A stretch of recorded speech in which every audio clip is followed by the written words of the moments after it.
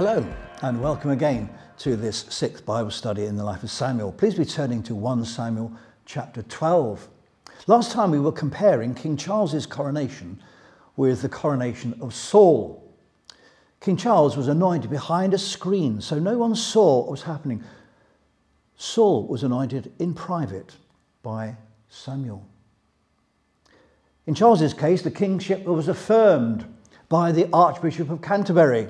I said, "Do you recognize this man as being your king?" And people said, "Yes."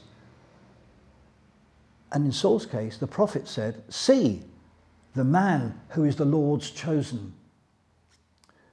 And then in Charles's case, he was publicly acclaimed as king. "God save the king." And in Saul's case, they shouted, "Long live the king." In Charles's case, he was given a Bible by the moderator of the Church of Scotland. In Samuel's case, he wrote scripture. He wrote down for Saul and for the people what they should expect a king to do and how he should behave. And at Charles's coronation, there were some who didn't accept it, especially in Edinburgh, where they had large banners up saying, "Not our king." And in Saul's case, there were scoundrels, it said, who had no respect at all for Saul. They despised him and brought him no gifts. And in the case of Charles's coronation, it was in the context of worship. A communion service was held. And in the case at the end of chapter 11 of 1 Samuel, there was the offering of burnt offerings, and fellowship offerings were sacrificed as a part of the final acclamation of Saul as the king. So Samuel has less to do now. There's a king in charge. So he decides to retire. And in chapter 12, he gives them a farewell address. And in the first verses, he speaks of his own integrity. 12 verses 1 to 5. Samuel said to all Israel, "I have listened to everything you said to me and have set a king over you. Now you have a king as your leader. As for me, I'm old and grey, and my sons are here with you." Remember them? "I've been your leader from my youth until this day. Here I stand. Testify against me in the presence of the Lord and his anointed." The anointed is Saul. "Whose ox have I taken? No one's. Whose donkey have I taken? No one's. Whom have I cheated? Nobody. Whom have I oppressed? Well, you haven't. From whose hands have I accepted a bribe to make me shut my eyes? No one's. If I've done any of these things, I will make it right." "You have not cheated or oppressed us," they replied. "You have not taken anything from anyone's hand." Samuel said to them, "The Lord is witness against you, and also his anointed is witness this day, Saul, that you have not found anything in my hand." "He is witness," they said. In this speech, Samuel says he has given them a king. He's led them since he was young as a priest and as a judge, but now he's old and grey. God's anointed is taking over. In all those years when he was in charge, had he stolen anything? Had he cheated anyone? Oppressed anybody? Taken any bribes? No.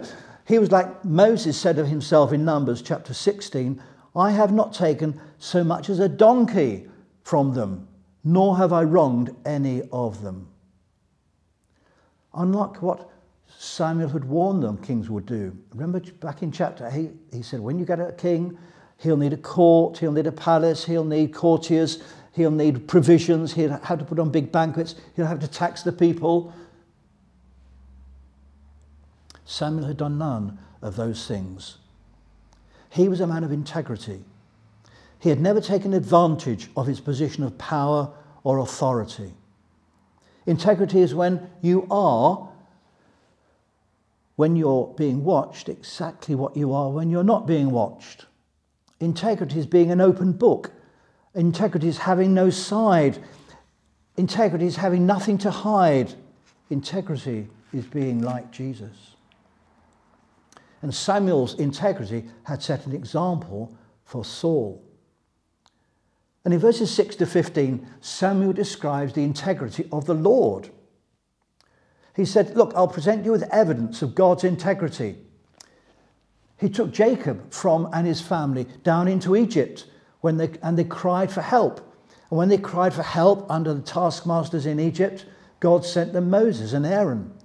And under the leadership of Moses and Aaron, there was the Exodus when they were led across the sea and across the river into the promised land, verse 8. But in verse 9, they forgot the Lord their God. And when they forgot the Lord, they suffered defeat. And so in verse 10, they cried out to the Lord and confessed their sins. And then God responded and sent them judges. He names them Jerubbaal. That's another name for Gideon. Barak, Jephthah, Samuel. He mentions his own name in that list. These judges have delivered you from your enemies. And more recently, Nahash had wanted to attack Jabesh Gilead and gouge out the right eyes of all the people there. But Saul's leadership had defeated them. And the people had said, we want a king, even though the Lord your God was your king. Now you've got a king. Now if you obey God, and if the king obeys God, everything will be fine and dandy. But if you rebel, Yahweh's hand will be against you. And then God authenticated Samuel's prophecy with a miracle. Verse 16. Now then, stand still and see this great thing the Lord is about to do before your eyes. Is it not wheat harvest now? I will call on the Lord to send thunder and rain, and you will realize what an evil thing you did in the eyes of the Lord when you asked for a king. Then Samuel called on the Lord, and that same day the Lord sent thunder and rain. So all the people stood in awe of the Lord and of Samuel. The people all said to Samuel, pray to the Lord your God for your servants, so that we will not die, for we have added to all our other sins the evil of asking for a king. Gilgal did not get thunderstorms in the summer months. April, May and June were the time of the wheat harvest. It was the dry season. We don't get 4 foot of snow in Derby in June. And they didn't get thunderstorms in Gilgal in June either. This, I think, I'm open to correction here, I think this is the only miracle recorded of Samuel. The only time when God directly intervened with an act of God's own to demonstrate the prophet's authority. It was the opposite of what Elijah did later. Elijah later prophesied there would be no rain in the country until he said so. Samuel is saying there's going to be a thunderstorm as a sign of God's favour upon my ministry. Verse 17, you will realize what an evil thing you did in the eyes of the Lord when you asked for a king. And when he said that, and when they heard the thunder and the rain was pelting, they were terrified. In verse 18 it says that the people stood in awe, and the people asked for prayer that they wouldn't all die there and then. Samuel said, don't be afraid. You've been given a second chance. Don't turn away from God again. Serve the Lord from this point onwards with all your heart. In other words, don't let this great sin of demanding a king define you. You got it wrong, but you can move on from this point. And if you follow the Lord, God's blessing will remain upon you and with you. Don't go after useless idols again. Verse 23, as for me, far be it from me that I should sin against the Lord by failing to pray for you. And I will teach you the way that is good and right. But be sure to fear the Lord and serve him faithfully with all your heart. Consider what great things he has done for you. Yet if you persist in doing evil, both you and your king will perish. Samuel was going to retire. He was going to retire as their judge and as their leader. But he wasn't going to retire as their prophet, and he wasn't going to retire from prayer. Prayer and teaching were going to continue to be his role. As for you people, fear the Lord, serve him faithfully. But if you don't, you and your king will perish. Now in chapter 13, we have Saul's first great error, which enraged Samuel even more. Samuel was angry that they'd chosen the king at all, rather than trusting fully in the Lord. Now in chapter 13, his rage is made fiery even more. Verses 1 to 4. Saul was 30 years old when he became king, and he reigned over Israel for 42 years. Saul chose 3,000 men from Israel. 2,000 were with him at Michmash and in the country of Bethel, and 1,000 were with Jonathan at Gibeah in Benjamin. The rest of the men he sent back to their homes. Jonathan attacked the Philistine outpost at Geba, and the Philistines heard about it. Then Saul had the trumpet blown throughout the land and said, "Let the Hebrews hear." So all Israel heard the news. Saul has attacked the Philistine outpost, and now Israel has become obnoxious to the Philistines. And the people were summoned to join Saul at Gilgal. Saul's first battle. 2 armies. Saul has 2,000 men. Jonathan has 1,000 men. This is the first mention of Jonathan, his son. We'll come across him again. Jonathan had attacked a Philistine outpost and beaten them. And it says Israel has become obnoxious. Actually, it says Israel had become a bad smell in the nostrils of the Philistines. Saul took the credit for it, and he summoned the armies to muster at Gilgal. Now, Gilgal was the first place where the children of Israel had settled after they crossed the river Jordan. And it was the second place where Saul had been acclaimed king in earlier chapters when there were no doubters. Well, in verses 5 to 7, the Philistines responded with force. Remember, Saul had 3,000 men in all. The Philistines had 3,000 chariots, each with 2 drivers. Well, one to drive and one to throw spears or to use a bow and arrow. 6,000 men, plus an infantry so big nobody could count it. And the Israelite morale dropped like a stone. It says they hid in caves and thickets, in pits and in cisterns. In other words, Saul and Jonathan's army was dispersing. They were just running away in fear. Some of them even crossed the river Jordan to the eastern side where they felt safer. The Philistines were superior in weaponry and in numbers. And the Israelites were panicking. And it says in verse 7, Saul remained at Gilgal, and all the troops with him were quaking with fear. And his numbers had dropped from 4,000 to 600 in verse 15. Saul's army was scattered. They'd lost their nerve. They were terrified. Let's read what happened in verse 8. Saul waited for 7 days, the time set by Samuel. But Samuel did not come to Gilgal, and Saul's men began to scatter. So he said, "Bring me the burnt offerings and the fellowship offerings." And Saul offered up the burnt offerings. Just as he finished making the offering, Samuel arrived, and Saul went out to greet him. "What have you done?" asked Samuel. Saul replied, "When I saw that the men were scattering and that you did not come at the set time and that the Philistines were assembling at Michmash, I thought, now the Philistines will come down against us at Gilgal, and I've not sought the Lord's favour. So I felt compelled to offer the burnt offering." "You have done a foolish thing," Samuel said. "You have not kept the command the Lord your God gave you. If you had, he would have established your kingdom over Israel for all time. But now your kingdom will not endure.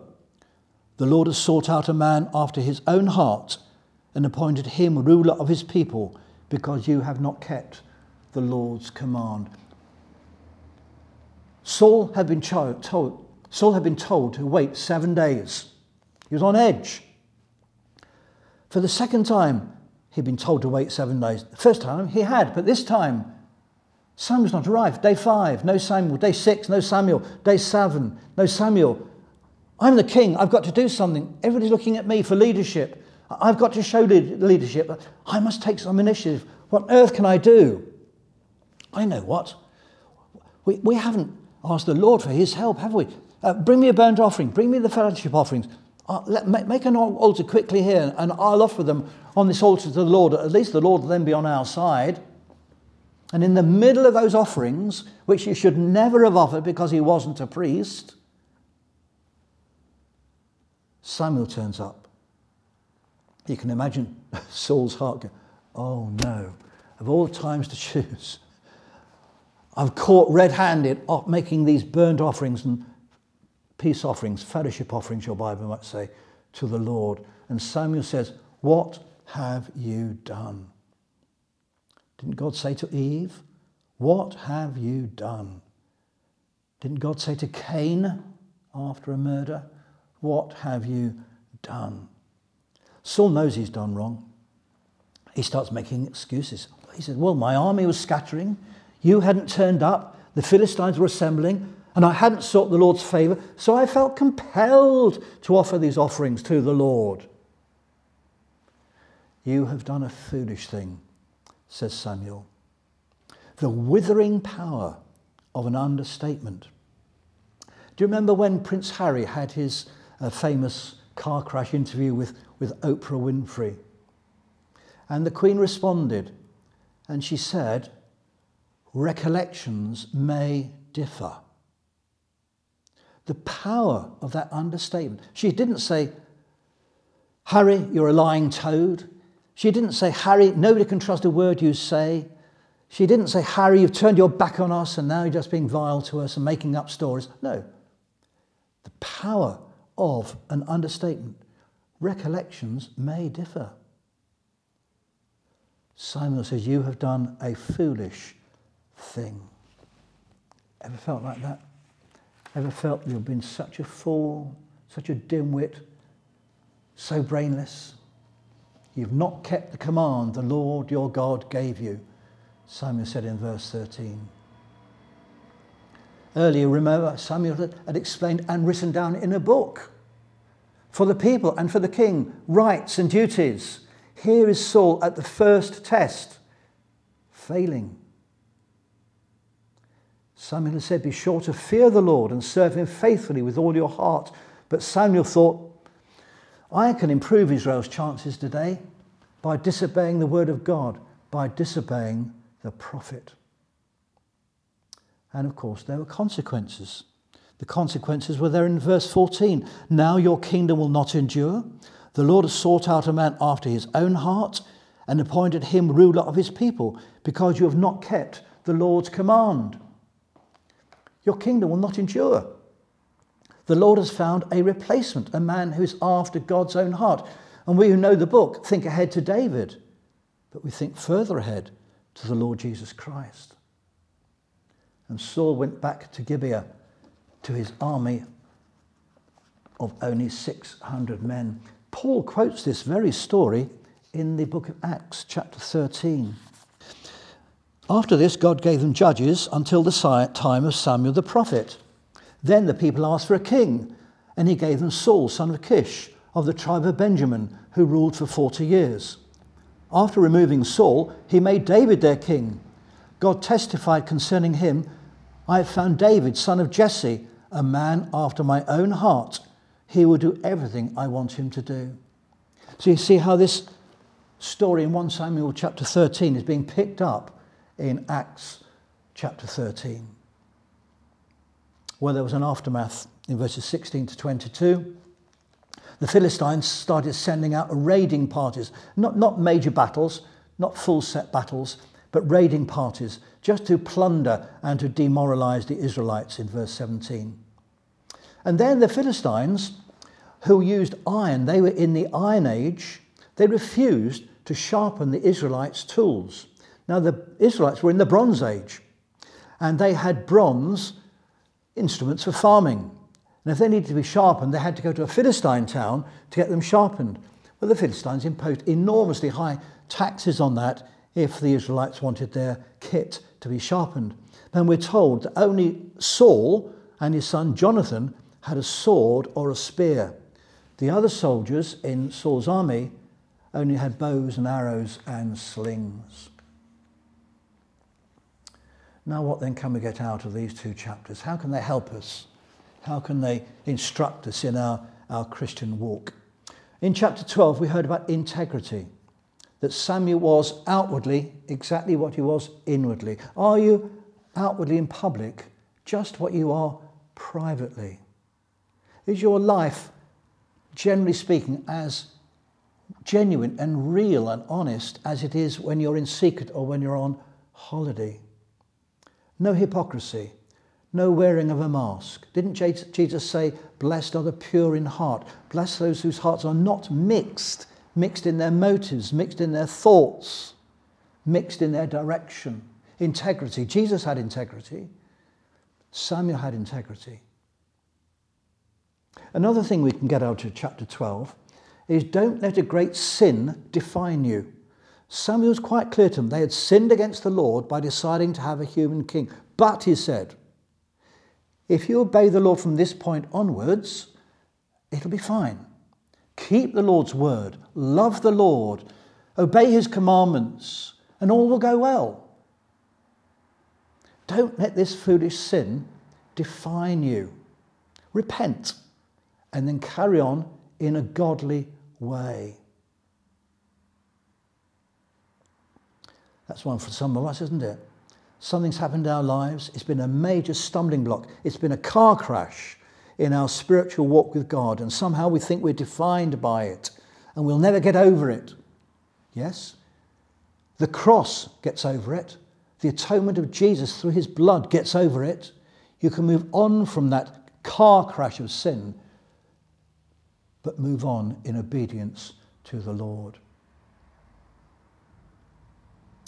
Don't abandon the king for useless replacements.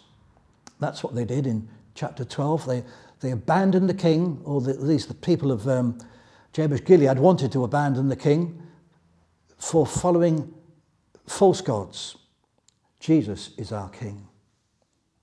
Somebody said, do not turn away after useless idols. They can do you no good, nor can they rescue you. Therefore they are useless.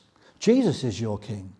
And every false king out there is a fake, is a counterfeit.